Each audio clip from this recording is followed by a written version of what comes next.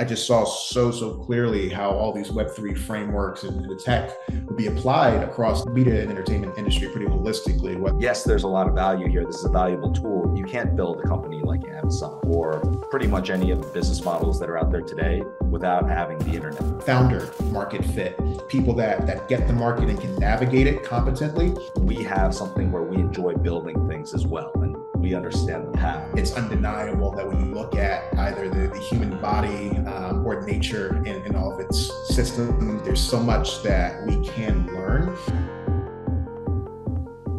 Yeah, so Andrew, thank you so much for coming on to the show. I've been looking forward to this one. Same, man. My pleasure. Thanks for having me. For everyone out there who's listening who doesn't know your whole background, how about you talk a little bit about how you went on this journey and ended up doing what you're doing now with Techstars? Yeah, for sure. It's a winding journey. So I'm from the Northeast originally, born in Philly, grew up in South Jersey. I was always back and forth in Philly. My parents worked in the city and ended up doing school at Rutgers in New Brunswick, worked in New York for a bit, got married, moved back to Philly, now down in Miami. But career-wise, I spent a long time in the music industry. Grew up in church, playing a lot of music, gigging around a lot. Got into jazz while in high school. I played piano and sing, and lots of live directing and arranging, a little bit of studio work. And I thought that music was going to be what I did for the rest of my life. And then college hit, and life just kind of took a different curve, man. And very serendipitously found myself in a startup. Don't come from business at all. My family not in business to any degree. My dad did a little bit of marketing and sales back in the day, but true business and entrepreneurship was very far from anything that I ever knew. And one summer, my wife, who was my girlfriend at the time, didn't want me to get a motorcycle. I'm a bit of an adrenaline junkie, and went back and forth on it for months, and ultimately, for her sake, decided not to get it. But I still wanted something that had the feel of a motorcycle and the safety of a car. And you see a number of things out in the market like that today, but at the time, there really wasn't anything. And so I tried to build it and wrangled together a bunch of engineers, mechanical systems, a few auto heads, a few designers and generalists. And we set out to build this hybrid electric motorcycle car thing. And we failed miserably. It was a wonderful experience, though, and really just like dramatically changed the trajectory of my whole career. After that, I ended up with Google for a bit. We were spinning up a pilot program to help bridge the digital divide across the country. They wanted this particular initiative that was normally associated with Google Fiber to sort of stand on its own outside of Fiber's footprint. So they tapped about 15 of us to go figure it out. And we spent a year putting together a playbook to do that. We were out of the New York office, but based in New Brunswick, Rutgers on the campus there. And it was an awesome ride, a lot of program management, marketing partnerships, and really wanted to get deeper into tech. I knew that was long-term what I wanted to do and the space I wanted to be in, and just bounced around for a bit. I was with eMarketer as they were getting acquired by Axel Springer and integrated with Business Insider, doing product stuff there. Then was with an agency that was building in the sort of chatbot and digital assistant market when that was taking off. This is like late 2016, early 2017 time. And after that, ended up working with a really fascinating company called Landmark Ventures in New York. Really could have been three separate business units, but they worked together incredibly well as a holistic company. There was an investment bank, sort of a strategic events group, and this business development and advisory practice that would work with large enterprises and startups. And I was the second hire in this new industrial IoT group, working with some of the top IoT companies in the world, doing things like predictive maintenance, digital twins, safe SCADA security, and a bunch of just heavy legacy environments, manufacturing, oil and gas, energy, transportation, agriculture. And we would work with these awesome high growth startups and help them with business development and partnerships. And so I was interfacing a lot with CIOs and chief digital officers, VPs of innovation and operations at these large Fortune 500, Global 2000 companies. and helping to facilitate deals, and also some advisory for those large enterprises. I was there for a bit. I was living in South Jersey at the time and commuting to Manhattan, and man, it was a nightmare and not sustainable. On the bad days, like up at 5 o'clock, back at 11, it was unsustainable. I was planning for my wedding at the time. Man, that sounds like a grind. Oh, you have no idea. No idea. If I had to do it all over again, I would probably do it the exact same way. Lots of great experience, wonderful people that I got a chance to work with, and ended up joining Comcast right after that. They had incubated a company focused in IoT, but more in the networking stack, sort of low powered wide area network infrastructure. LoRaWAN specifically was a relatively new communications protocol at the time, and they were doubling down on that. And I came in to just wear a lot of hats and help grow the business in various ways. Initially, sort of ecosystem development and partnering with a lot of startups across so many industries: real estate, agriculture, food service, retail, the industrial sector, food service, healthcare. We were playing in so many places to really try to find that sense of product market fit. And so it was sort of like in some instances, like a biz ops type of role, where you sort of have like these mini consulting engagements and try to figure out, if stuff would work in these various environments, both from a market standpoint and a product standpoint. Worked a lot in sort of business development and partnerships and sales, both at the startup level and, working with and connecting with large enterprises in various industries. And ultimately a bit of growth strategy in figuring out sort of what was next for the company. Running behind the scenes, though, I knew I wanted to build again. I had gotten bit years ago with the bug, and entrepreneurship was just something I couldn't shake, but I didn't know exactly what to build. None of the ideas that I had really, when you're deciding to do a company, it's something that has to like really grip you. Otherwise, like you lack the proper fuel for the journey. It's tough in so many ways. And, entrepreneurship has gotten glamorized a lot over probably the past decade, more or less, but it's a full body workout that hits you physically, mentally, emotionally, relationally, financially. And a lot of people don't realize that. It's not for the faint of heart, that's for sure. People will say it's for a specific kind of person and more of like an exclusive kind of like way. I use it like it's a particular type of person because it's actually kind of masochistic in a way. It's like this stuff is not, it takes a particular kind of crazy to do this. And yeah, it's not for the faint of heart, man. I used to try to get people to get on board with it, family, friends, like go start businesses, go do stuff. And I don't do that anymore because it's tough, man. And if it's not something that you're naturally inclined to, it's different if you have context on it and you need context and information and then want to do it. But if like it's just not in you, you don't have that sort of drive, like I do not push people anymore because I've just experienced it, man. It hits you. I knew I wanted to do something while at Comcast, wasn't sure what, and nothing truly stuck as far as some of the ideas I was kicking the tires on, and decided to try to do consulting, and started engaging with a handful of startups and started to see how valuable what I had to offer was. It was almost like finding my personal product market fit. You start hearing feedback. And it's like, oh, I'm actually kind of good at this. And you just kind of keep doing more of it and more of it. And I left the first business unit, this IoT group, and ended up joining another group inside of Comcast. They were doing like advanced customer experience analytics, and they were actually spinning out of Comcast into their own separate entity.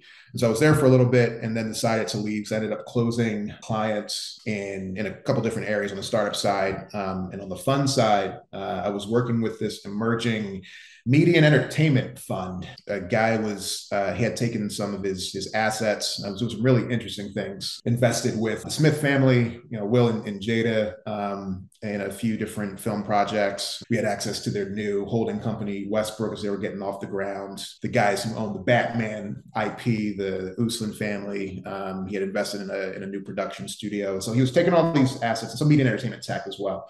He was taking all these assets, rolling them up into a holding company.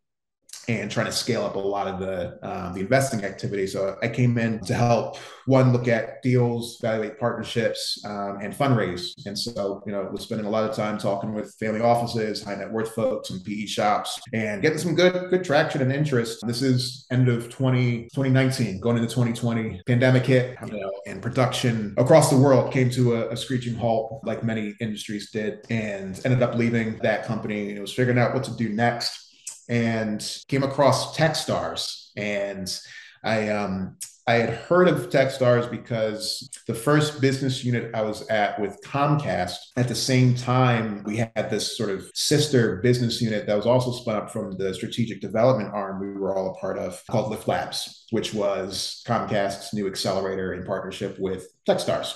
And so I heard about them. I knew at a high level what they did. And, this particular summer of 2020, I saw that they were hiring. It was a part-time thing. I was trying to figure out what to do next. I'm like, something to hold me over. We'll see what happens with it. And a few weeks in, got the gig and immediately got put on some pilot programs to run and oversee, working with all the programs around the world on sourcing and diligence, and working closely with the managing director down in Austin to put together the class for the 2021 cohort, and just fell in love with Techstars. Awesome people, so competent and sharp in so many different ways, industry-wise, functionally, but also just great people and a heart for supporting and backing founders. The whole ethos that they embody of the give first mentality, it just maps so well to my own personal ethos. And I was very blessed and fortunate to have gotten in. And behind the scenes, I was thinking about what to do company-wise. And,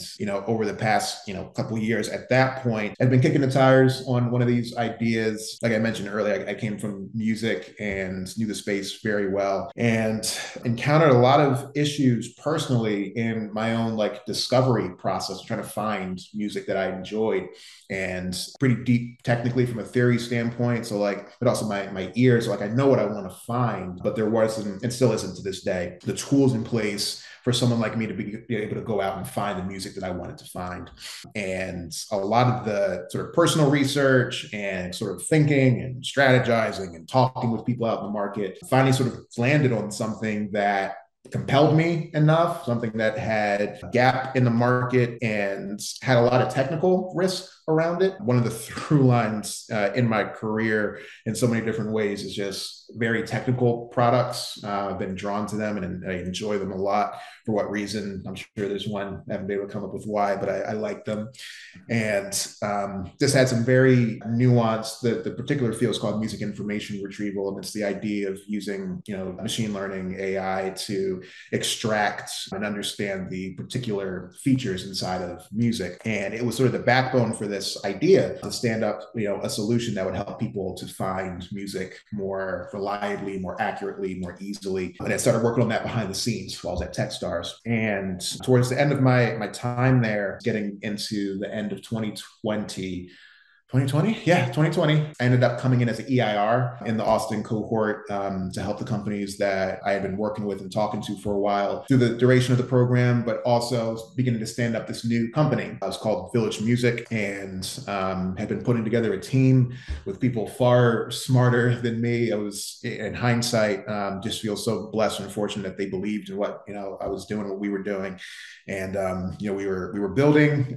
We had started fundraising, and so quickly things just kind of crashed and burned for a bunch of different reasons, from a team standpoint, a product standpoint, even to some extent a go-to-market standpoint. I would have done things very differently in hindsight, but that's the nature of the game. And was winding that down. I was also beginning to move down here with my wife to first Miami, and there was a company that we were looking to partner with. They were and are still doing, they're sort of positioning themselves now as like a tiny desk meets Airbnb. So instead of people renting out their apartment for people to live in, they use them as venues. And the company then brings together emerging, undiscovered artists and up to 40, 50 paying customers for intimate live concerts, called Musicasa. And when my company, when Village, I had to wind it down, it just kind of naturally made sense.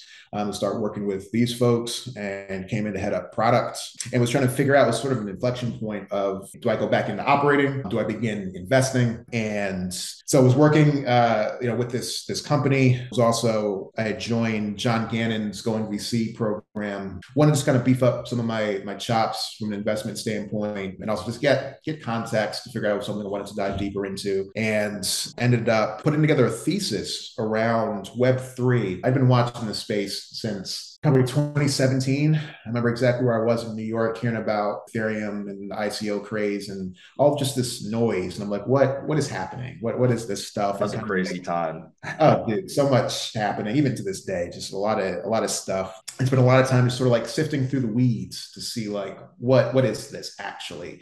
And what I found was some very compelling technology. I hadn't quite come across very practical use cases yet, but something very, very strongly resonated with technology, and just sort of watched the space. Just kind of fast forward through all of the experiences, whether at Comcast and seeing a company like Helium and various, blockchain supply chain plays, began to see like, okay, here's some more interesting applications, things that this technology and these frameworks could be used for. Got to know the folks over at IPFS, Protocol Labs, building IPFS and Filecoin, and just more and more started to understand the technology. I'm the type of person that if I don't understand things kind of from the bottom up, it's hard for me to truly play in and understand the space.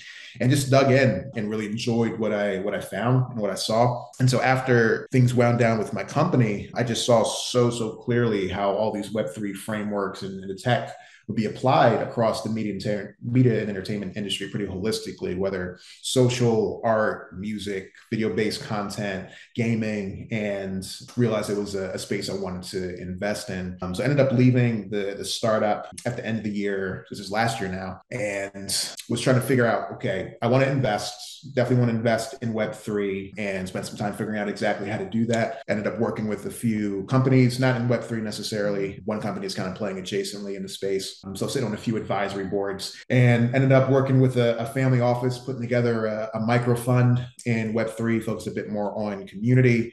And then saw Techstars was spinning up more programs all across the world, really, on blockchain and Web3, and saw this particular program up in Boston with Algorand that they were spinning up, and reached back out to a few folks and ended up coming in, help spearhead the program, stand it up. So that's what I'm doing these days. Actually in the thick of talking with companies, making some decisions by Thanksgiving. 12 early stage companies we'll be investing in and supporting, and very excited about what's happening in the industry. So wild story, man. I mean, I'm glad that you really ran through all that, so everyone out there listening can really see, like, you bring in so many perspectives, and I can see why, you're like the perfect person to work at a company like Techstars. I mean, I feel like Techstars is one of those brand name, like when people think of accelerators or top programs, they'll think of like YC and Techstars. At least that's the way that I've always looked at it. And you've kind of had your foot in, or your hand in, like every single bucket, from the entrepreneur side and starting up companies, to the venture side, to the mentorship side. I'm curious into like hearing about your thesis around Web3, right? You talked a little bit about how you first heard about Ethereum and started hearing about the ICO craze back in 2017. I feel like that's when a lot of people started hearing about it more often, started looking into it. And at least for me personally, when I first heard about it, and for the first time really started digging in, I realized, wow, this is a new type of technology, just like you had mentioned. And I approached it a lot from the mining side when I really started trying to learn about things like bottom up, learning about protocols, and seeing how do you think that this is going to affect the future. I was pulled into it and went down all these different rabbit holes, and then eventually got to a point where I really started focusing a lot on Bitcoin.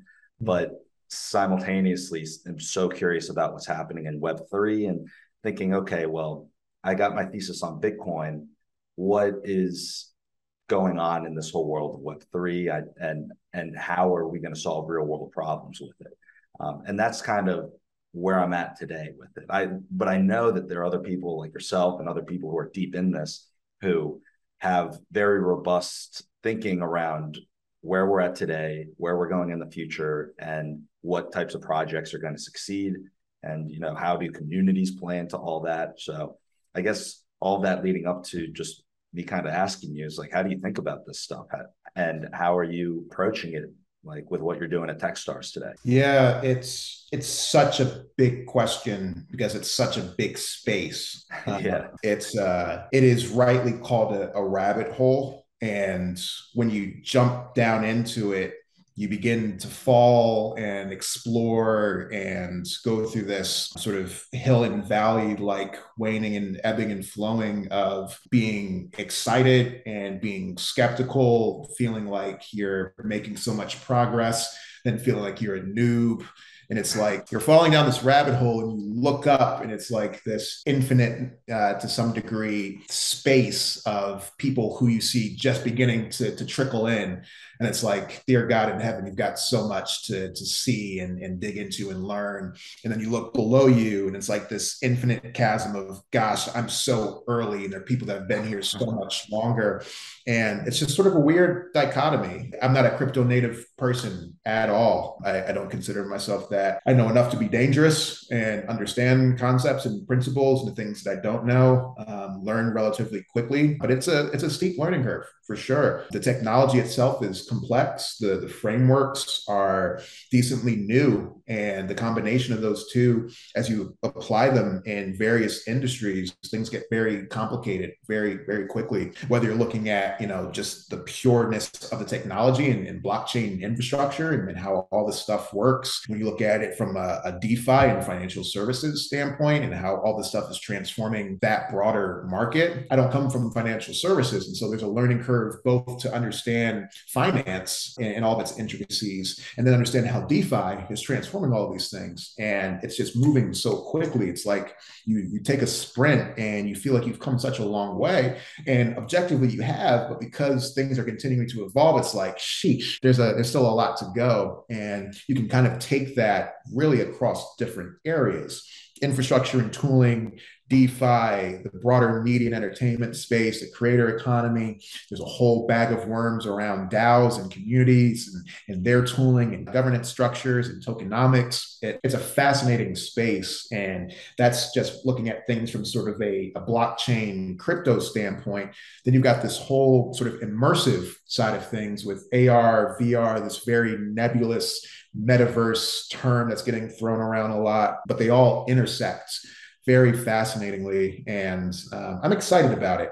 I think that it's not going anywhere at all. You kind of get into a place where, because you're so deep into it, because I'm so deep into folks that are, in so deep in it, I think very easily you can forget that it's still so early because of how much people are talking about it, because of how much activity there is, how much money is flowing through it. But then when you look at sort of this market compared to other markets, it's like, oh, wow, there's actually not a whole lot happening. When you look at the number of developers that are building blockchain solutions, not a lot of them. You look at actual users, not a lot of us here. There's still so much room to go. And so it's promising, but there's also a lot of work to be done, because there's a promise of Web3 and decentralization and all these various topics, but the full manifestation of those things, I think we are quite far away from. And so you have people that are sort of pushing the boundaries of that, almost two classes, right? And it bifurcates. On one end, people that are like pushing the boundaries of decentralization and these fascinating frameworks to see how far we can go with it. And with the shock in the market over the past 6 months, give or take, I think it's causing people to sort of pull back a little bit. I'm sure you're hearing about it too, this whole notion of Web 2.5, where it's like, okay, yes, some things can be centralized or decentralized rather. It makes sense to explore some of that. But some of these things actually make more sense to be centralized. And so it's this balance of how centralized versus decentralized across that spectrum, but also in different places. You can look at that inside of your infrastructure. You can look at that inside of your governance structure. So you've got these different pockets of how all these frameworks can be applied. And there's a lot of experimentation to be done. And you've got a lot of skeptics out there, and rightly so. I think we need them to sort of poke holes in things.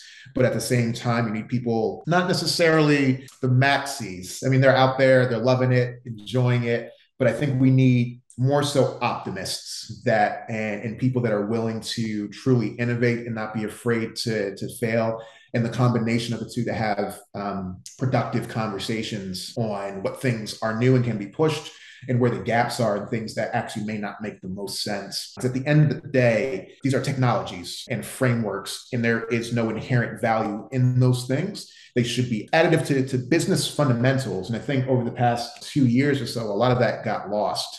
And people were just throwing out a lot of bad crypto projects, a lot of bad NFT projects, and just a lot of noise, a lot of bad business being done. And I'm glad for this shakeout that's happened. It's been like a forest fire of sorts, burning away the shrub. And I think this next bull run that we're going to see, and God knows how long it's going to take, maybe a year, 2 years, who knows? But it's definitely going to come. And I think inside of that market, we're going to see a whole lot of very strong, compelling, true value solving real business issues. And being at this early stage, looking at pre-product, pre-revenue companies through to seed stage companies, even on a bit of the later side, raising $3, $4, or $5 million and everything in between, you get sort of a front seat to see the full spectrum of things like, yeah, that just shouldn't even be happening, to, oh, wow, this is a fascinating business opportunity using this technology to do things that you couldn't do otherwise. So I'm very bullish on the space, but I think we're still trying to figure out exactly where to play, both as investors, but even more so as entrepreneurs building new solutions. Yeah, it's interesting. The way I've been thinking about it is very similar. It goes back to what you said, where at the end of the day, these are tools, and what is the real business need and value that's being applied. And yeah, I actually just recently started hearing about this term Web 2.5. So I'm probably a little bit behind some of the people who've been really deep into it, where, hey, some of this stuff is needed and helpful, and some of it isn't as needed. Going off that thread, and this is an idea that I've been playing with. I'll try and articulate it here, but just like how before the internet, right? The internet was a tool. Once you had the internet, you had the .com boom, where you had a lot of companies just getting money thrown at them because they had a website, right? And then all of a sudden you realize, wait, yes, there's a lot of value here. This is a valuable tool. You can't build a company like Amazon or pretty much any of the business models that are out there today without having the internet. Similar here, it's, I guess, the next evolution, Web 3.0, where you have this new, and it's so fascinating too, like how you can incentivize communities and build incentives to get greater participation and build new types of business models. And I'm not sure which one of those business models are going to succeed, which teams are going to build those, but it is fascinating to think about. And I think that there's going to be a lot of value created there. When you're trying to assess that, how do you assess which companies, like when you're tying it back to business fundamentals, right? Is it more of a, I guess, if you had a crystal ball and you could tell what was going to happen in the future, it'd be a lot easier. But I mean, how are very, like a lot of the leading types of firms like Techstars or YC or any of the other investors that you're speaking with, how are they truly evaluating something when it's so early stage, when, rather than just throwing money at, a company that has a .com or like has a website? How are you discerning between these projects to tie it back to real fundamentals? At the end of the day, you back founders, you back the jockey, and you bet on people that have enough insight and, to a large degree, humility to approach the market in a judicious and open-minded way, recognizing that there are two parts to it. Folks that have this term that we use a lot, founder market fit, and it's, at the end of the day, this unique and compelling insight into the market and the dynamics that are happening in it to identify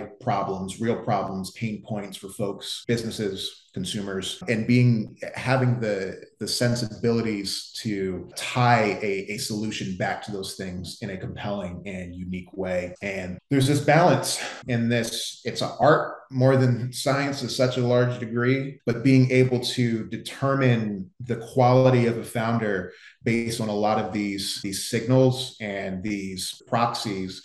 And one of the things that's so massive for me it's like a beautiful dinner when I see it or when I hear it. Founders that are able to clearly and effectively communicate insight that they're getting from the market. It's one thing to do market research and to do some strategy work to come up and try to understand, okay, it seems like there's a gap in the market here and or some compelling value proposition to unleash, and here's a solution to bring that about. That's fine and a solid place to start, and is likely, particularly for the folks that have been in the market, are someone that experiences that pain either as a business person or as a consumer. Like it's a great starting point to begin to direct the compass. But at the end of the day, like at some point, you have to start engaging with the market and the people who you're trying to serve to understand, okay, am I right? Am I wrong? You're looking to validate or invalidate these hypotheses and assumptions you've got about the business. And the best founders that I've come in contact with, they do such an incredible job, and probably a better job than anybody, of doing that type of discovery work. And so it's a point of conversation whenever I talk with founders. It's like, I see what you've done on paper, typically see your deck, maybe a one pager, maybe some bullets. It's like, cool. Seems like an interesting idea. I get it conceptually. One of the first things that I'm looking for, what are you hearing from the market?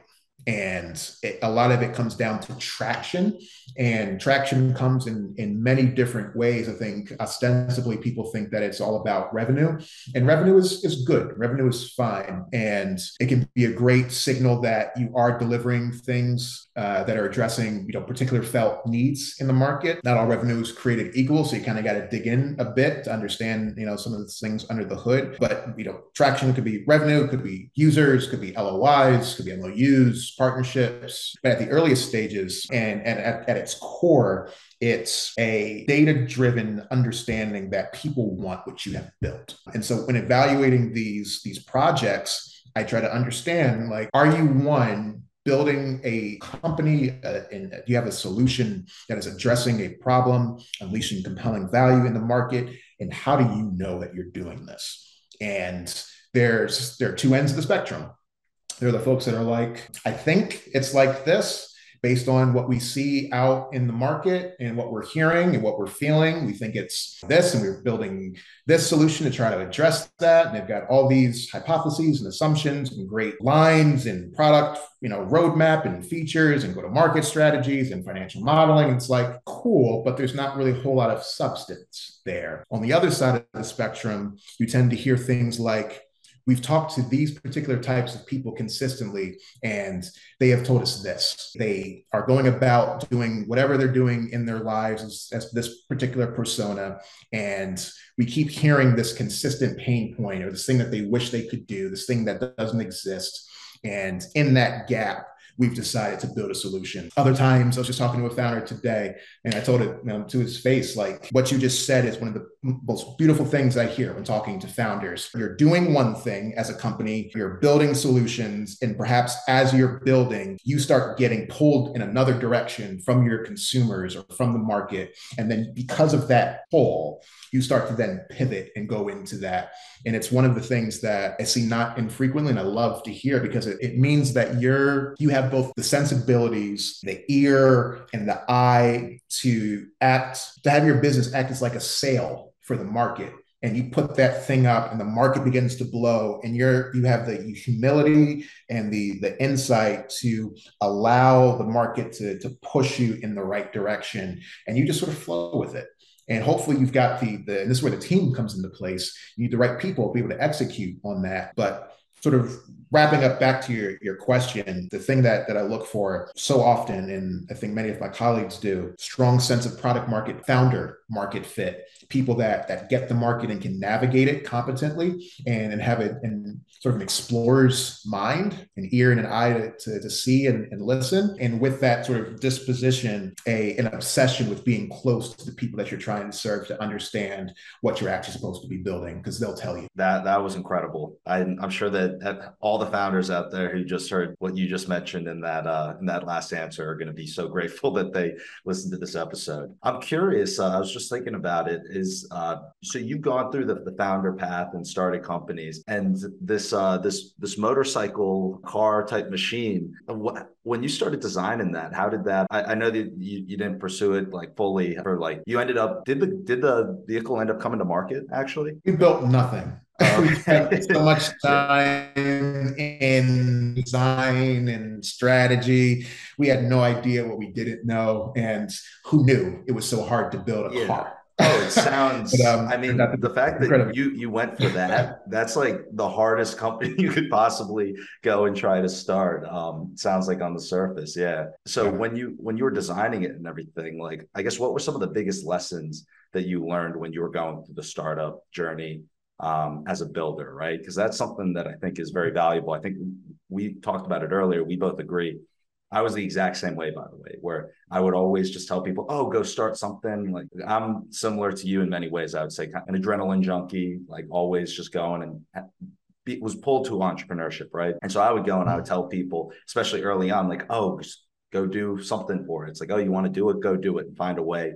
And like find a way to monetize it. But then after going through and seeing how difficult it is and taking a lot of licks, you realize, okay, well, it's the perfect thing for some people. Like for someone like me, for example, I just know that, or someone like you, we have something where we enjoy building things as well. And we understand the path versus most people, that's not their thing. They'd be much better in some other role that, for example, like I would definitely not thrive in, right? And so I think from that question, like for all the builders out there, people trying to start a company, what are some insights or things that you've learned when going through that journey, trying to build something from scratch or trying to build or bootstrap a company? Yeah, focus on sales before product. And that's a high level way of saying spend less time thinking about features and cool product ideas and spend, it's really an extension of what I was saying before. It's probably the biggest lesson that any entrepreneur can learn, especially first time founders, because that's typically the mistake. Spend a lot of time in strategy and product and ideas and not enough time talking with people and figuring out like what to truly build that's going to solve needs. And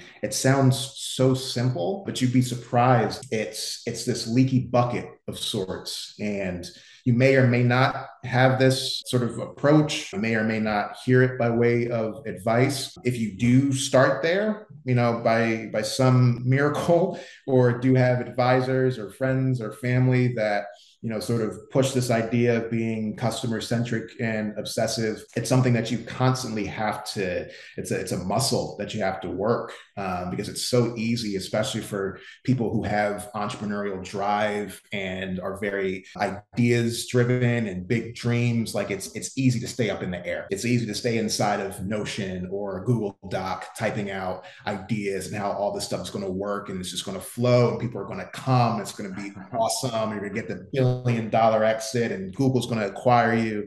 It's like, that's cool. It makes you feel nice and feels like you're making progress.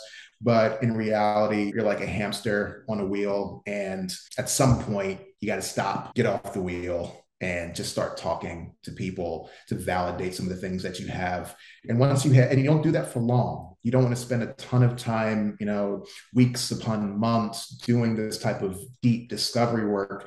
You need enough to have some sense of direction, try to get something built. There are a number of tools out there, low code, no code, for those that aren't technical. For those that are technical, there's not much of an excuse. And then there's, the notion of trying to find folks if you're non-technical, and that's a whole conversation unto itself, but you got to get something built. The MVP it's a critical thing for founders and something that I don't think gets prioritized enough amongst people who are trying to start companies, particularly tech companies. But that customer discovery process and work, getting something built in the hands of users to get that feedback and just iterating to the point where you have some sense of founder market or product market fit. That is the framework. And there's a lot that goes, into it in between, but like it's a decently simple recipe that's actually pretty hard to execute on. It takes a lot of diligence and a lot of focus. But yeah, that's my advice and something that I preach to often to founders.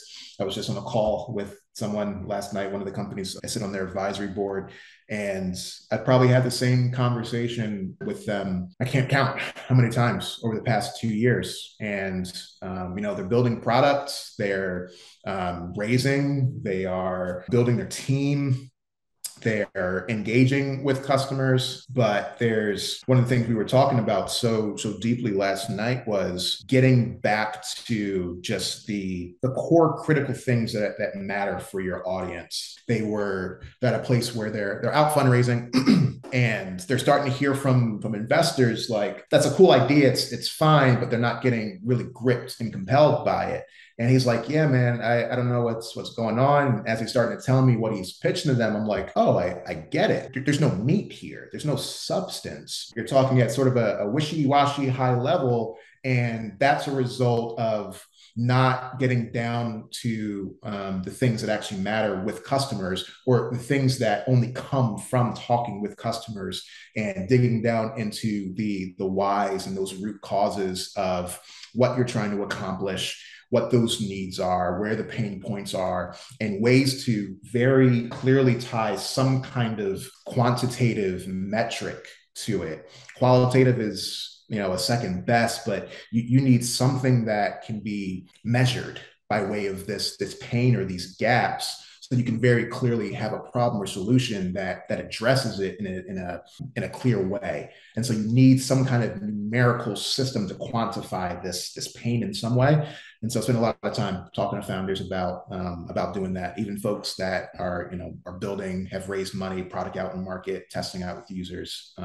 It's something that constantly has to get refreshed, and it's something I've been telling founders for a decent amount of time. But even as a founder, putting that hat back on, you kind of need people to reinforce that with you, because the trap is so deceptive. But yeah, man, Yeah. some thoughts there. Oh, 100%. I mean, I can also see it's exactly what you said. It feels good to kind of have all these ideas and think, oh, going to go and do this and get this exit and everything's just going to go according to plan. But getting back to that root cause of just like talking to customers, figuring out, hey, are we on point here? Or is there something that has to change? And if you're just planning in a Google Doc for, like many months and not really executing or doing anything out in the market, then it's going to be tough. You're going to have to get pretty lucky to hit the bullseye right on nose the first time you go out there. Incredible advice. So I got one last question for you. This has been an unbelievably amazing discussion here. I can see that the time has just flown and it's gotten dark since the time we started recording this. Before I ask the last question, for everyone out there who's listening right now and wants to stay up to date with what you're doing or go learn about Techstars, follow you on social media, where can they connect with you? Yeah, I'm everywhere at AC, the VC, on Twitter and LinkedIn.